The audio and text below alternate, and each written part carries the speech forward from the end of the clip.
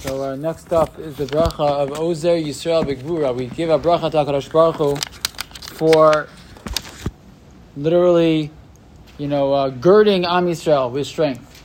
So the Gemara has, what's the example? What are the things, we've talked about each one of these brachas, something you're supposed to do in the morning. So this was when you tie your belt. When you fasten your belt in the morning, you say, thank Hashem for being Ozer, Yisrael, B'Gvura, that Hashem strengthens us. That we gird ourselves, He girds us with it, like we put on our belt, Hashem strengthens us with Gvura.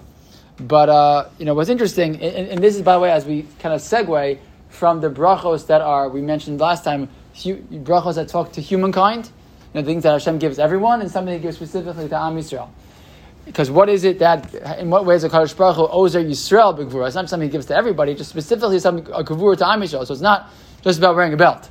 So then what then is this connected to? What's this all about? So Schwab points out, what is the main goal of Am Yisrael? The main goal of the Jewish people is to show the world that we can take our human side, our animal side in a certain sense, and use it for Kedusha, right? To take who we are as physical human beings and elevate that, right? Use it in a way that's different than the rest of the world, to be greater, right, than just our animalistic needs.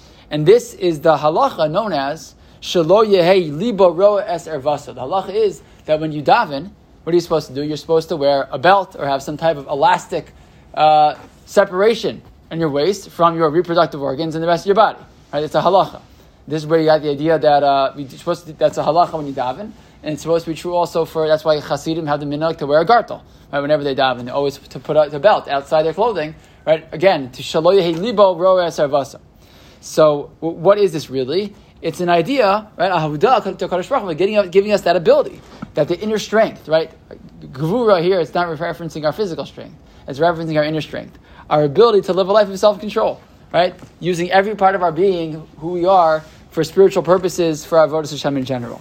And I saw such a beautiful vort from Rav Schwab. Rav Schwab says we say in a bris milah that one of the brachos that we say at a bris. So as part of the bracha we say at a bris, what do we say?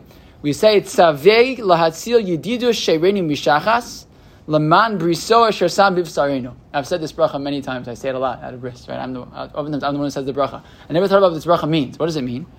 We pray to Hashem that He'll decree to save the friendship of our bodies. Yedidu sheirenu mishachas, from destruction.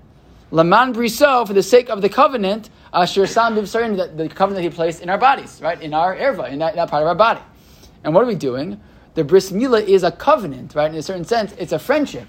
It's showing our ability to take the physical aspects of our body and use it for Kedusha. And that's our goal as Jews. So the very first mitzvah we do with the Jewish child, the Jewish boy, is we give him a bris milah, signifying that symbol, that os, of our ability as human beings, not just as human beings, but as Jews, as Ovdei Hashem, to take every element of our lives and elevate it to the service of HaKadosh Baruch Hu. And that's what Ozer Yisrael B'Gvura is really about also. Right, recognizing as we get up in the day, again, not just the physical aspects, but that every part of my body, every part of my being can be elevated and used for the Yibbono Shalom. It's not just, it's a bracha that we thank Hashem for giving us that gvura, giving us that ability, but also recognizing in ourselves that we have it as well.